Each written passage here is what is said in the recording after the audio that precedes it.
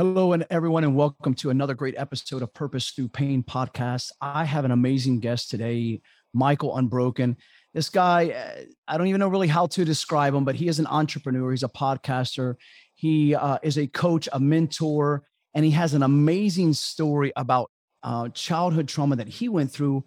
But also, he's helping people not only through his podcast, but his books that he's written, #1 bestseller, and the programs that he offers now on helping people get past their childhood trauma and becoming their own hero, owning their story.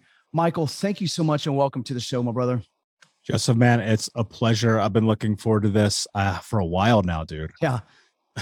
Yeah, without a doubt. Well, I'm blown away. We all go through pain in life. Everybody experiences pain.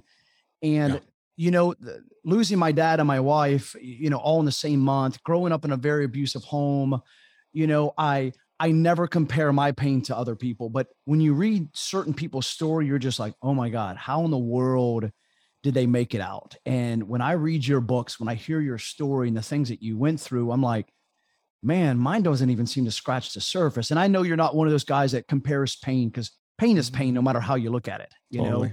but you went through some pretty traumatic events in your life. And I want you to take me back to as early as you can remember it and just share some things with the audience about your childhood and what you experienced. Yeah, man. I think about that a lot. If I were to compare myself to other people, man, I'd be in deep shit. I grew up in Indianapolis. My mother was a drug addict and alcoholic. In fact, she actually cut off my right index finger when I was only 4 years old.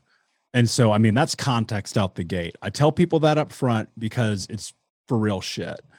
And, hurt people hurt people. Everyone's always like, how could your mom do that? I'm like, yo, did you meet my grandma, dog? And so when she married my stepfather when I was 6, like things went to bad to worse. I mean, he was super hyper abusive. He kicked the shit out of my brothers and I. He's the kind of dude who'd wake you up in the middle of the night and beat the shit out of you just because he felt like it.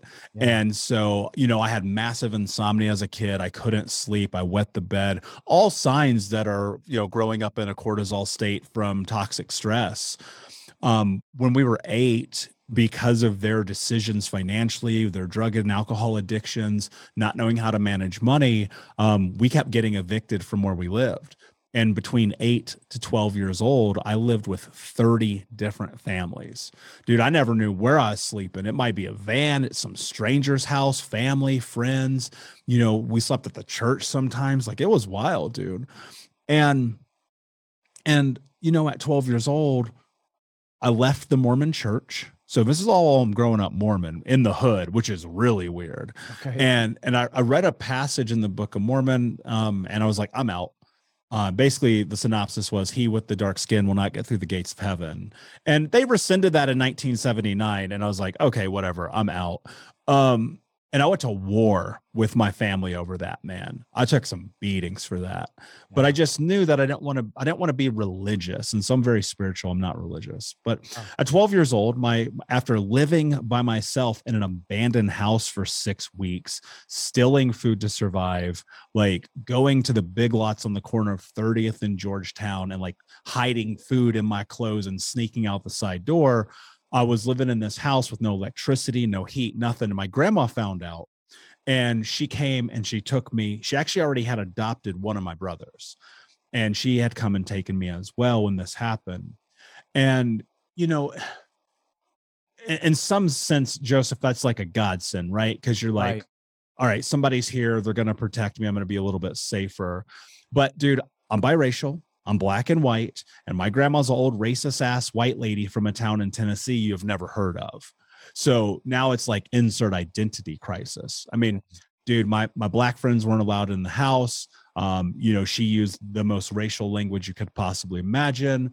And I just started getting high like all the time at 12 years old. Like it just felt like the only way to it wasn't necessarily like numbing then. It was more so like, man, if I just get high, I don't got to worry about all this shit. Right. And so I started getting stoned, popping pills. I started drinking when I was 13. And by the time that I was 15, I actually got expelled from school. Like, they kicked me out, dude. They were like, we're done with your ass. And so I'm like breaking into houses. I'm stealing cars, getting shot at, running from the cops. I'm hurting people. Like I'm doing some gnarly stuff, dude. Right.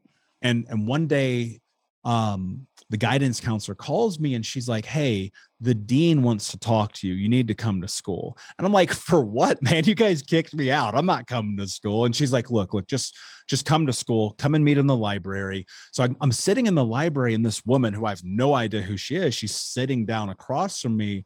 And she goes, "I want to talk to you for a minute, and then I'm going to take you to the dean's office because I want you to have this experience." And someone had put my name in to get into a last chance program.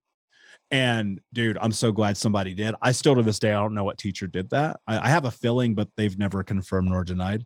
And so I end up getting into this last chance program. And at this time, being cognizant of the impact of my mother in my life and my stepfather, who they had divorced, and I was with my grandmother, but they'd still pop around time to time. Because my mom was in and out of rehabs, dude. Like it was clockwork. Wow. And I put a restraining order on both of them at 15 years old. I was 14 or 15. It was right in that window. And I went down to the courthouse. I had my grandma co-sign. I put a restraining order on them. Was that something that you thought of, or yes, it was my idea. Okay. Yep. But supported by your grandmother. Yes. Well, and so it came from, dude, again, my stepfather kicked the shit out of us all the time. Like he was super violent. Yeah. And my mom would do the same. And it was like, I remember I sat down with my grandma one day and I was like, I need these guys out of my life for real. Or right. Joseph, I've only ever said this like twice on a podcast. I was like, I told my grandma straight up, I was like, I'm going to fucking kill them. Yeah. Yeah. And I meant it, dude. Right. Let me ask you a question. What, of course, you were already into drugs. You're already into drinking. What kept you from walking in that same pattern of the abuse that you were raised with? Yeah. Well, let me tell you the rest of the story and you'll see. Yeah. Because I want to create this context about this journey because I'm going to make a really important point in a minute. And so I get this restraining order. It turns out from there, I actually get straight A's for the first time in my life. I literally posted the report card on social media. It's there, fucking proof. I got straight A's. And I'm in this last chance program learning, this is important. I'm learning how to write resumes and cover letters and do mock interviews and like all these things. It's crazy. It's totally different than regular school. And then my grandmother lets my mom move back in. My mom had got sober finally, first time in my whole childhood.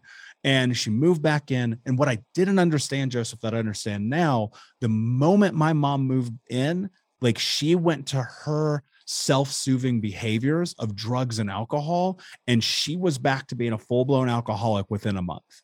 And you can watch my grades go from that to straight F's. Wow. So, and I get a call from my girlfriend my senior year of high school. We're like a week away from graduating. We're 3 days away, in fact. She calls me. She's like, "You're not graduating." And I was like, fuck.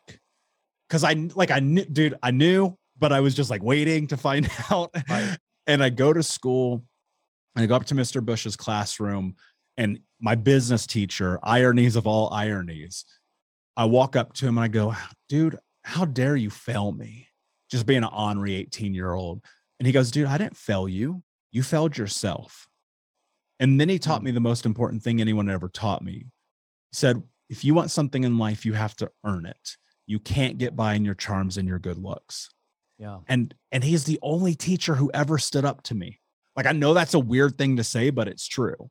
And so I had to go to summer school, and I was super embarrassed, dude. I was the biggest loser in the whole school. I was a loser, man. Like capital L. I embarrassed my friends. I embarrassed my family. I embarrassed my girlfriend. I got uninvited to every graduation party. And then I get to fucking summer school, man. And this teacher pulls me aside and he goes, "You know what? We're done with you. We're just going to give you your diploma. Get out." And I'm like, "What are you talking about, man? I just suffered through the greatest embarrassment of my life. And now you're just giving me the thing that I didn't earn." Right. And so I'm looking at my life, man, and I'm like 18 and I got this bullshit diploma that doesn't even count. And I'm working at a warehouse job. I'm putting microchips into motherboards all day long. And I'm watching the desperation in people's eyes, man. Like, you know, that place where dreams go to die? Oh, yeah. you could just see it, man. Yeah. And it sucked going in there every day. Man, I was working bullshit job after bullshit job after bullshit job, buy here, pay here, rent a car plate. Man, it was crazy. And I got fired, man, because I was stoned. and I'm sitting in my car, Joseph, and I was like, you know what, man? Hold on. There's a solution in here somewhere. I don't know why I thought this, but I was like, I want to make $100,000 a year legally by the time I'm 21. That legal part was super important, man, because I've been in handcuffs more times than I can count. I got multiple family members in prison for life right now. And my 3 childhood best friends have been murdered. Dude, I knew where I was going. And so I made that declaration. And then think about this. I had all those skills from that last chance program, how to write a resume, how to write a cover letter, how to interview. And so I just started doing that. And I landed a job at a fast food restaurant. And at 18 and a half, I had 52 people under me in a leadership role as an assistant general manager doing $1 million in cheeseburgers and fries, dude. And of course, I made every leadership mistake you can imagine, because what do you think 18-year-olds do with other 18-year-olds? Of course. And I was on MySpace one day to age myself, and I'm chatting with one of my friends who actually went to my high school. He was one of my really close friends growing up. And this is like 2005, 2006. And he had just gotten like a brand new Chevy Tahoe. And I'm like, how did your dumbass get a Chevy Tahoe? And I'm like, what's the plug, man? Get me in. Like, and he goes, dude, I work for an insurance company. And I got goosebumps right now, dude. Yeah. My mind exploded because I didn't know that was possible. Right. I didn't know that, dude. The only thing I knew was drugs and hookers and fucking fast food restaurants and warehouse jobs and assembly lines and blue collar work, which there ain't nothing wrong with that. Let me keep it straight. I've done it, but I didn't know I could do that thing. You always see it on TV. You know what I mean? You'd see it in the movies. I'd see these guys in suits and ties traveling, getting on airplanes. I'm like, I want to do that. But I didn't know it was possible for a kid like me. And so that planted a seed, man. And for the next 2 years, from 19 till almost 21, I must have been on 200 interviews. I must have gotten told no a bazillion times, dude. I walked into one interview, the woman shook my hand, and within 2 minutes, the interview was over. Like she was over me before she even got to know me. And right around my 21st birthday, I landed a job with a Fortune 10 company. No high school diploma, a bullshit one, no college education. And I cashed my first check for $10,000 a week after I turned 21. What? And dude, look, so I thought I made this up. I swear to God, I did. And so I pulled up my old W-2. And so, all right, I might have fudged a little bit. I made $98,600. Okay. That's 100,000 to me, man. Well, right. You know and what I'm saying? 100,000 sounds better than 98.6. Right. And so, like, dude, honestly, I thought I made it up. And, you know, because when you grow up, your memory kind of changes and you misremember. And so I was like, I need to prove this. I've said this like 300 times on podcasts. Like, I need to know this is true. And so, you know, I'm making all this money. And I'm thinking that that's the solution for all the homelessness, all the poverty, all the abuse, all the stuff I've been through. It was. But it wasn't, man. And I'm sitting here, I'm driving an $85,000 Cadillac. I'm wearing Sean John suits. I'm going to $500 dinners. I'm partying my face off. I'm not investing in myself in any capacity other than the bar. Right. And now I'm heading into 25, 26 years old. I'm 350 pounds, smoking 2 packs a day, drinking myself to sleep. I'm high from the moment I wake up to the moment I go to bed. I'm cheating on my girlfriend. My friends hate me. One of my brothers said, never talk to me again. And I'm $42,000 in debt. Money did not solve that problem. Right. And so after what I would call the worst night of my life, I'm laying in bed. I'm smoking a joint. I'm eating chocolate cake and watching the CrossFit games. And I'm like, that's rock bottom, dude. That's rock bottom. But something weird happened as that moment occurred. Like I picked myself up. and I walked in the bathroom and I looked at myself in the mirror. And I don't know why this happened, but I had this like intense like PTSD flashback. Wow. And I remembered being 8 years old and the water company had come and turned off our water. Now, look, that was always happening. They turned off our water, turned off our heat, electricity. We're getting evicted. It's another Tuesday, right? It's really not new to me. Right. But this particular day, blistering hot Indiana summer day, I go in the backyard, I grab this little blue bucket, and I walk across the street to our neighbor's house. And for the first time, I stole water. And I remember being like, man, when I'm a grown-up, this will not be my life. Right.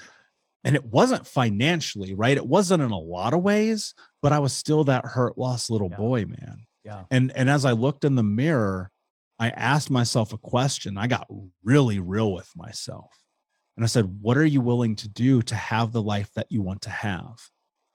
And the answer was no excuses, just results. And what that meant is I was no longer going to negotiate with myself. I was no longer going to play the fucking victim. I was no longer going to blame everybody else. Because look, Joseph, it was everybody's fault. It was your fault, my mom's fault, my community's fault, teacher's fault, Obama's fault. Like, dog, it was everybody. It was never Michael's fault. Right. It was never Michael's fault. And in that moment, in making that decision, I realized the truth. You're not culpable for the bad things that happened to you. That's not on you. That's right. But That's these right, Michael. dumbass choices you're making, this is 100% your fault. Yeah. And you need to do something about it. Right. And that set a trajectory. Yeah.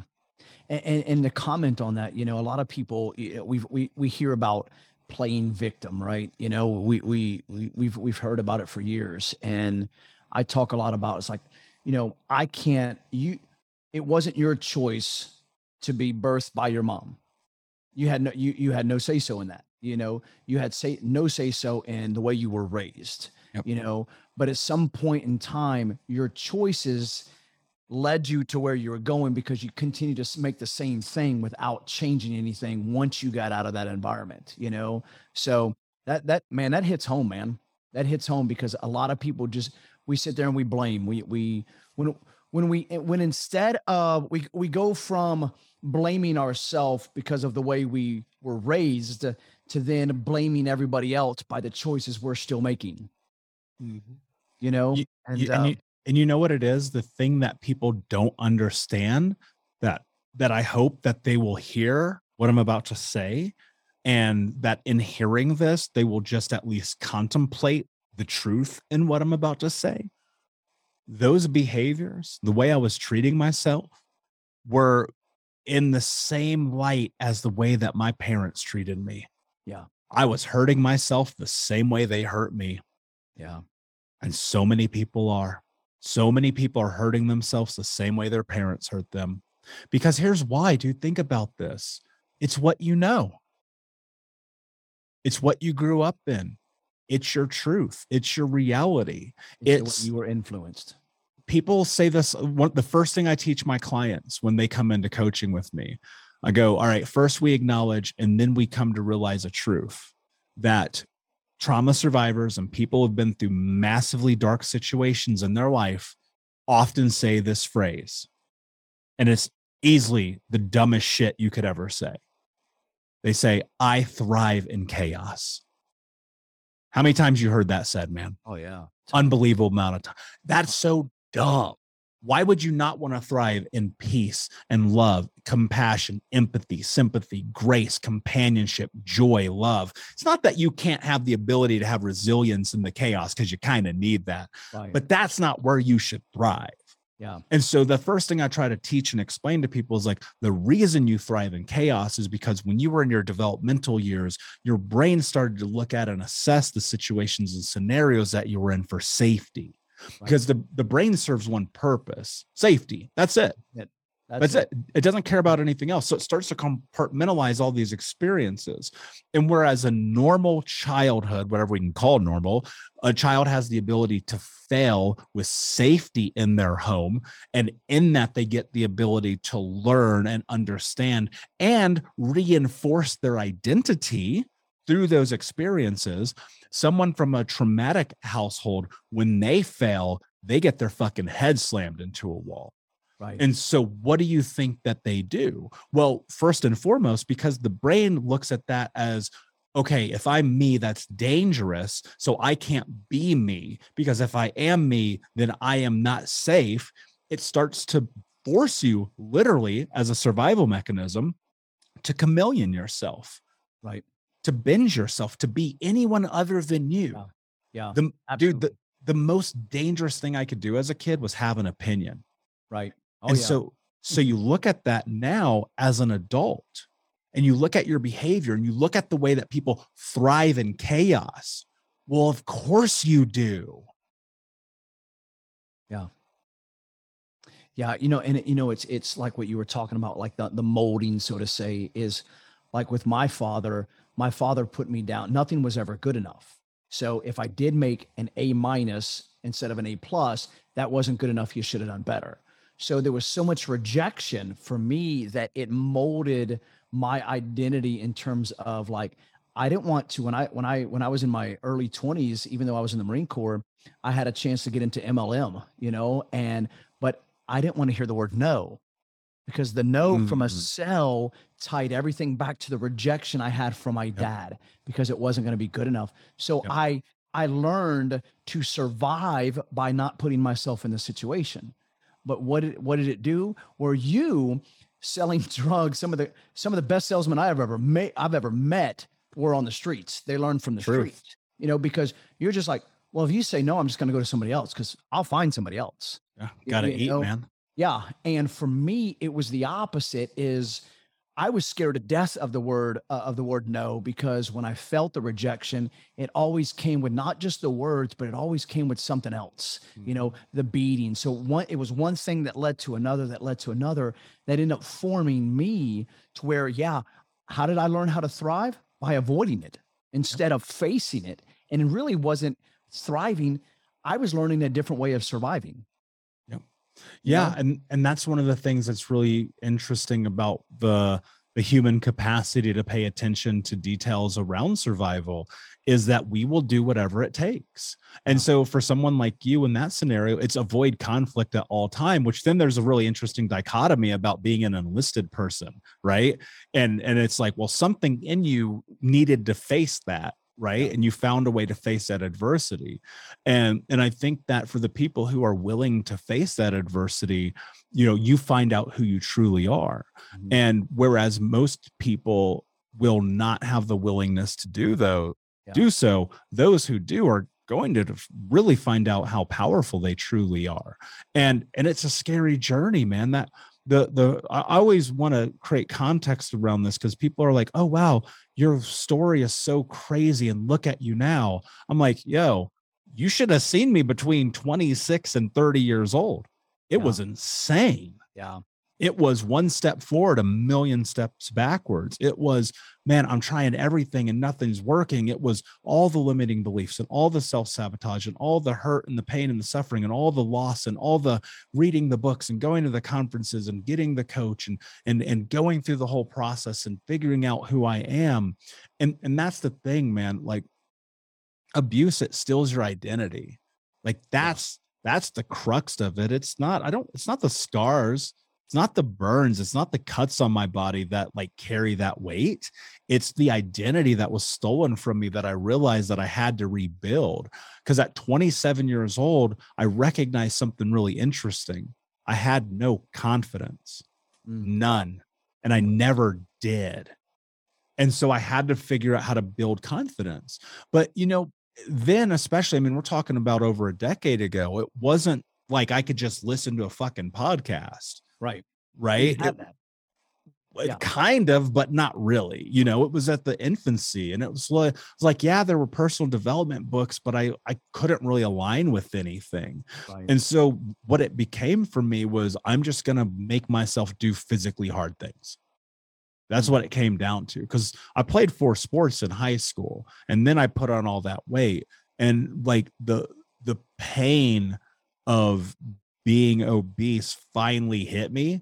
Where, and look, you've seen me in real life and in person. Like I'm 210 pounds now. I am not 350 anymore. No. Right. But what it was is I recognized, how can I heal my mind if I don't heal my body? Yeah. And so I had to like not smoke, not drink, eat better food, go through the process of this really intensive healing journey. And from 29 to 31, man, I was battling some major illnesses because of the way I'd treated my body for 10 years. Right. I mean, you can't fucking smoke 2 packs a day and get drunk every night and expect your body to be okay. And I'm still paying the consequences of that. I'm much healthier. I'm healthiest I've probably ever been in my entire life. But like, dude, I started smoking at 12 years old. Yeah. You know what I mean? And so it in this journey, the thing that I will tell people that is so incredibly important. And look, I get beat up on social about this all the time, but I'm not going to back down from it. If you want a healthy mind, you have to have a healthy body. Absolutely, Michael. I mean, you know, what's so ironic, you know, from a listener standpoint of view, is you hear the things that you went through and people can be like, well, why didn't you change your mindset first? But it was your physical, it was the look of your physical body. And then the PTSD episode of the water that brought you back to, I can't live like this anymore. Yeah. You know, and it's crazy, you know, and I kind of look at it. It's crazy that God would use the look of your body instead of the way you felt in your mind, because your mind wasn't going in any direction except for downwards, you know, but it took you looking in the mirror to be like, golly, man, not only am I embarrassed, I'm unhealthy. And then the episode of the water and just sinking back to that. It's just ironic, but you're 100% right, man. You want a healthy mind, you've got to take care of your body. You have to have a healthy body. Yeah. I would argue that that's how you create a healthy mind. Like I really, truly would, because it's through the physical endeavor that you figure out what you're capable of. Yeah. And so in the beginning, like it was, I'm going to do yoga. Now think about this. A decade ago in Indiana, you think there's men doing yoga? Oh no.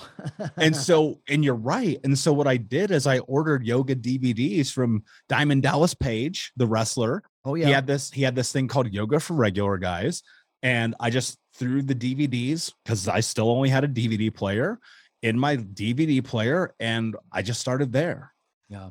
And I built up my confidence and my courage. And 8 years ago, I actually just found this picture the other day. It was crazy. 8 years ago, I walked into a hot yoga studio for the first time. Oh my goodness. And Joseph, let me tell you this. I was fucking terrified.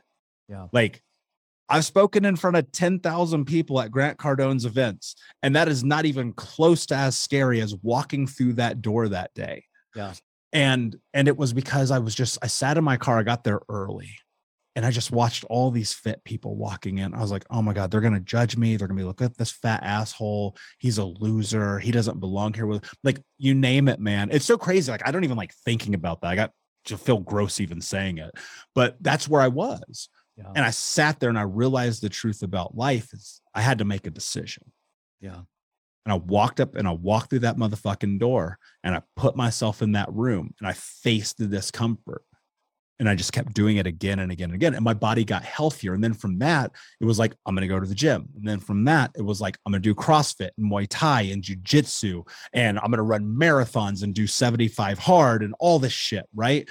But it all started with getting a DVD. Yeah.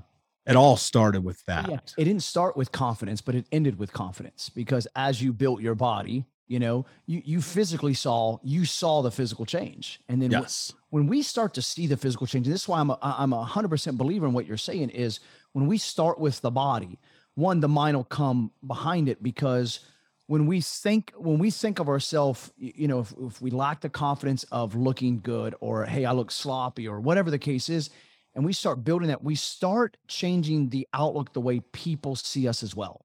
Yeah. Because and I want to see ourselves differently. And I want to say something incredibly important that gets lost in this conversation all the time. The confidence does not come from how my body looks. The confidence comes from the intention and the effort that I put in on the day-to-day to move towards my goals. Yeah. Yeah. I heard a great story not too long ago, and it was a gentleman had hired a health coach or a personal trainer. And he says, the personal trainer told this guy, he says, all I want you to do, I want you to go to the gym. I want you to be there for 5 minutes and then leave. That's it.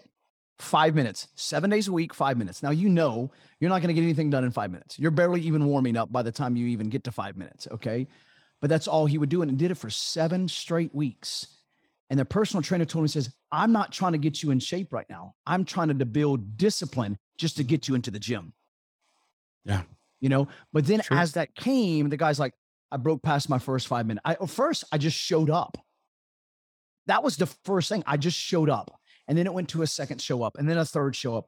And then it's the transformation of the process that you're going through of, I can make that step. I can make this. If I can make 2 steps, I can make 3 or 4, Yep. and it's building. So it's like what you said. It's not the change in the body that builds the confidence, man. It's the discipline behind it. It's the mindset behind it. It's the decisions behind it. It's the journey of just simply not giving up no matter what you face in life, man. Yep. Because it's coming, man. Like people, I think about this all the time. People are always like holding back. They're like, I'll do this when. I'll start the podcast when. I'll leave the relationship when. I'll invest in the course when. And it's like, dude, you might not get tomorrow. Yeah. For real. And this hit me so hard. So I was sitting in my living room and I got a text, and this was 6 years ago. And fuck, dude, this is always so hard to talk about, but it's important. And I found out that my best friend, my childhood best friend, got shot to death in his living room over a drug deal. And I had not talked to him in 10 years. Because you remember that job I had at the burger and fries place? Yeah. Well, I got him a job there too, doing the same thing I did, trying to help him get his life better. And a month in, he quit. And I was so mad, dude, that I never talked to him again. Mm. And that text came in 6 years ago. And I was like, fuck, man, you're holding a grudge over nothing. Because my ego was so big that I felt like if he doesn't respect this thing I did for him, then he can't be my friend anymore. And Joseph, he must have reached out to me 20 fucking times, dude. Yeah. And then I just, the irony of the universe, I'd been thinking about him just that day. And here's that text. Mm. And that fucked me up bad. Worse than the other friends that have been murdered, worse than my grandmother's death, worse than any of the other things when it comes to time. And I realized something that day. I would never, ever, ever, ever get to say to him how embarrassed and sorrowful I was for the fact that I let something that didn't matter come between a brotherhood. Right. And B, that tomorrow is not a fucking guarantee. Yeah. And that if you don't operate in a relationship of changing how you understand death and time, and you move with urgency towards creating the life that you want, then when you die, the word that is going to be the last word that's uttered out of your fucking mouth is going to be regret. Yeah.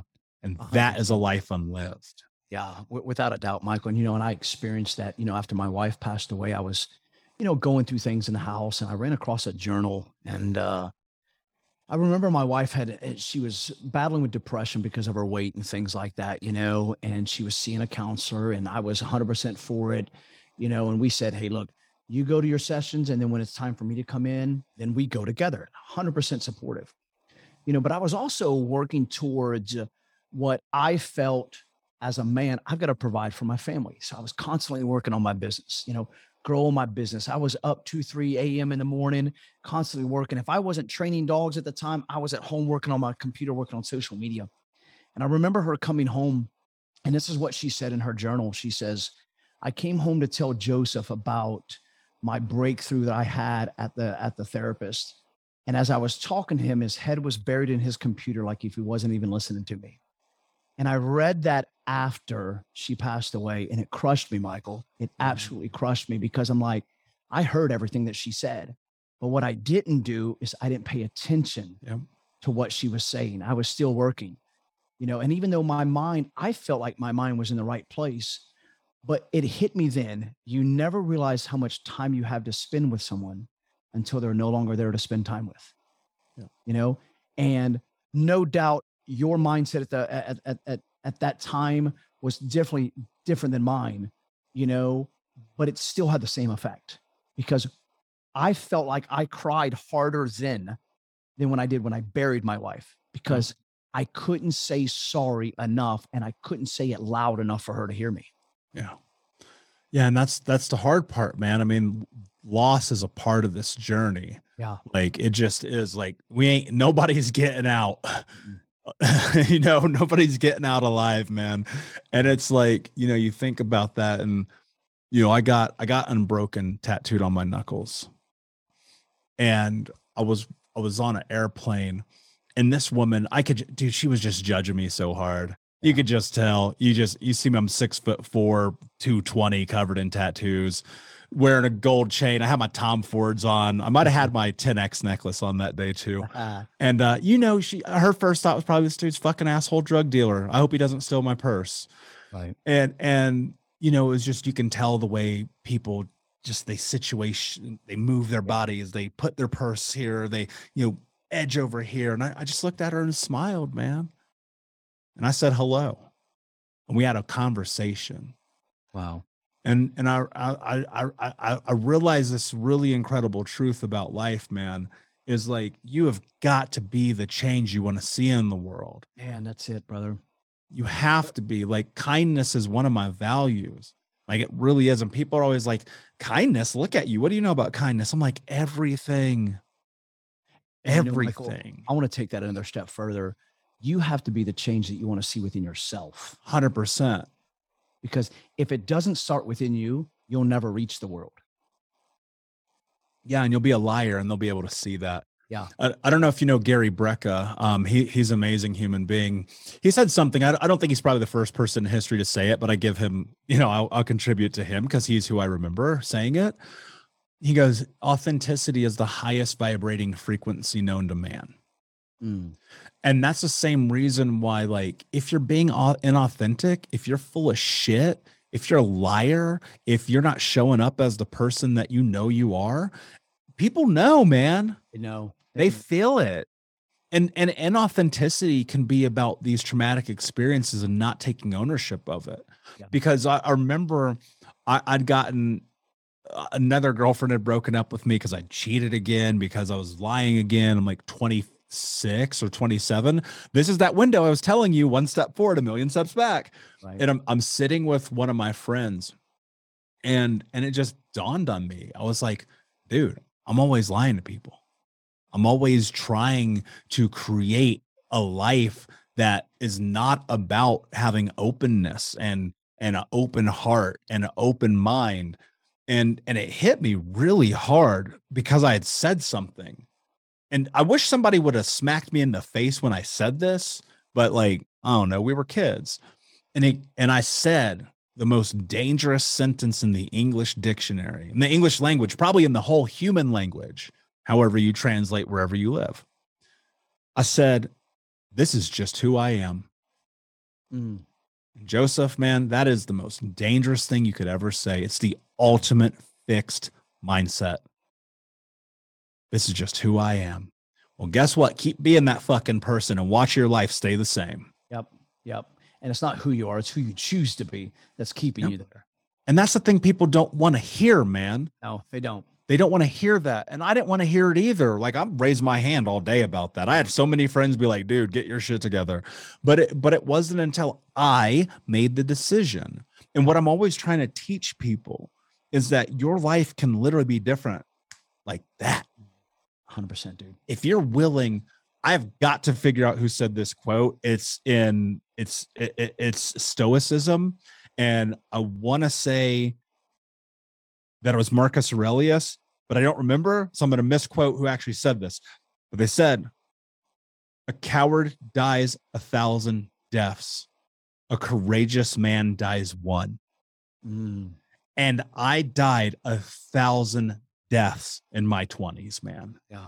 By not facing the truth, by not facing life, by not making the decisions to be the person that I am today.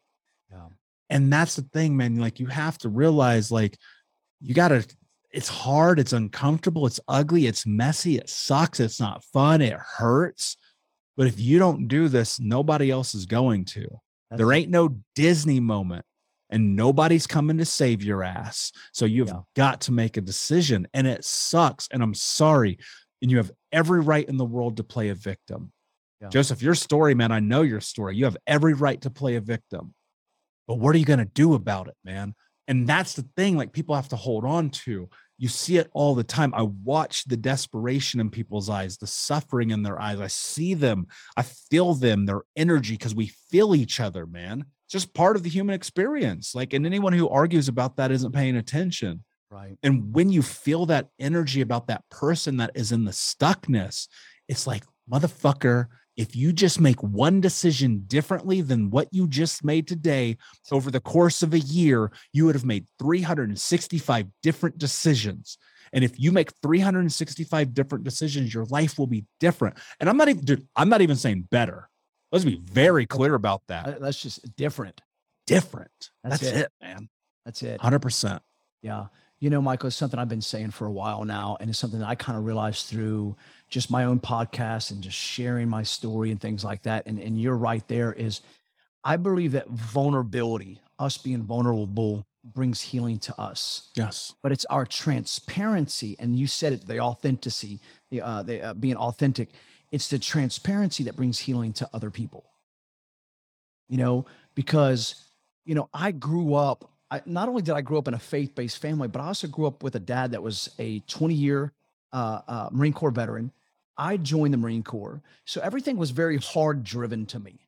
So my influence happens to be a way that I influence a lot. So when people are down in the dirt, sometimes just like, man, I want to stick a foot up your ass and like get you moving. But yet some people, if we don't come across in a very loving and that authentic way, that transparent way, that vulnerable way, people just feel like it's another beat down. Yep. Totally. You know, and they don't want to move. Totally. You know, and that's why I love being motivated just like anybody else does. But we know that motivation only lasts for what, 36, 48, 72 hours, you know, and then it's gone. You know, it's the influence that we have to make. It's that, like you said, is being authentic, because you don't have to go far to realize someone's BSing you. Yep.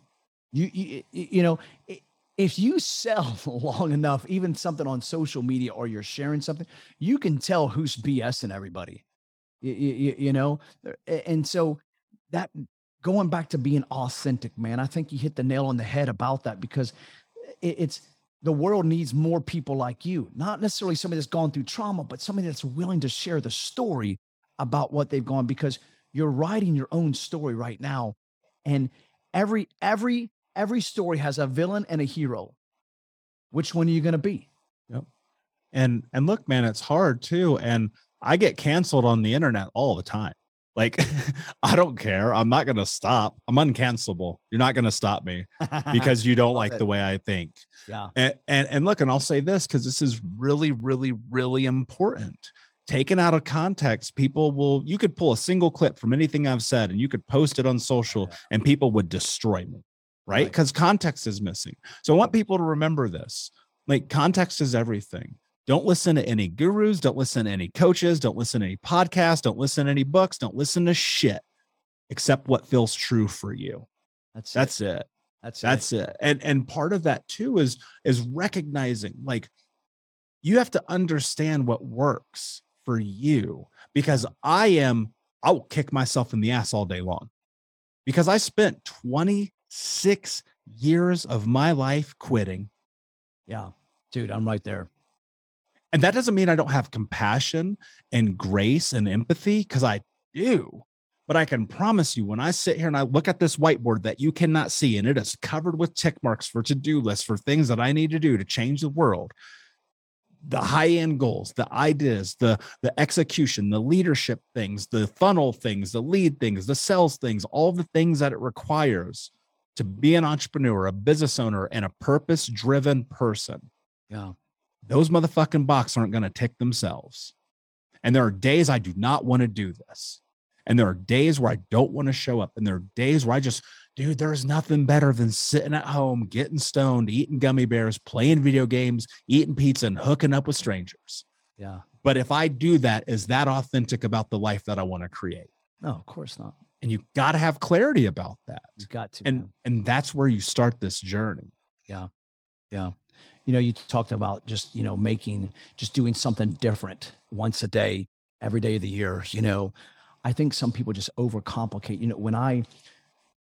When my wife and dad died, I'm just like, man, I didn't want to get out of bed, dude. Depression was starting to hit me. And I would say that it wasn't, but I know that it was, it was just hitting me different than probably some other people, and I just didn't want to do anything. I didn't feel sorry for myself. I just didn't want to do anything, but I realized that, man, we all hear about 1, 3, 5, 10-year goals, right? We've all done that at some point, our vision boards and different things like that. But when you go through either trauma or you're in the middle of it, you're in the middle of depression, you can't think 1 year at a time. Yep. Forget your 3, 5, 7, 10-year, whatever goals you want. Man, you got to think about just do one thing. It may be just from laying down in bed to sitting up. Who cares about getting out of bed? Just sit up. Yep. True. Just do something. And that's the thing. One thing different. Tomorrow, you sit up and you put your feet on the floor. Lay back down 5 minutes later. Truth. But do something different, because that one little thing that you talked about, the next day, it's the guy going to the gym for 5 minutes. Eventually, he's like, I can't do this for 5 minutes anymore. I want more. At the beginning of this journey, man, like for real, when I was like at the bottom, it was like the one thing I could do was brush my teeth. Yeah. And like now it's 10 years later, it's very different. The least thing I can do is brush my teeth, right? And the least thing I can do is pop on a podcast, write a book, create another course. But dude, at the beginning, it was like, can I take a shower today? Can I take my fucking trash out? Right. Can I clean my bedroom? Yeah. Like, dude, I wish I had a picture somewhere of what my bedroom used to look like.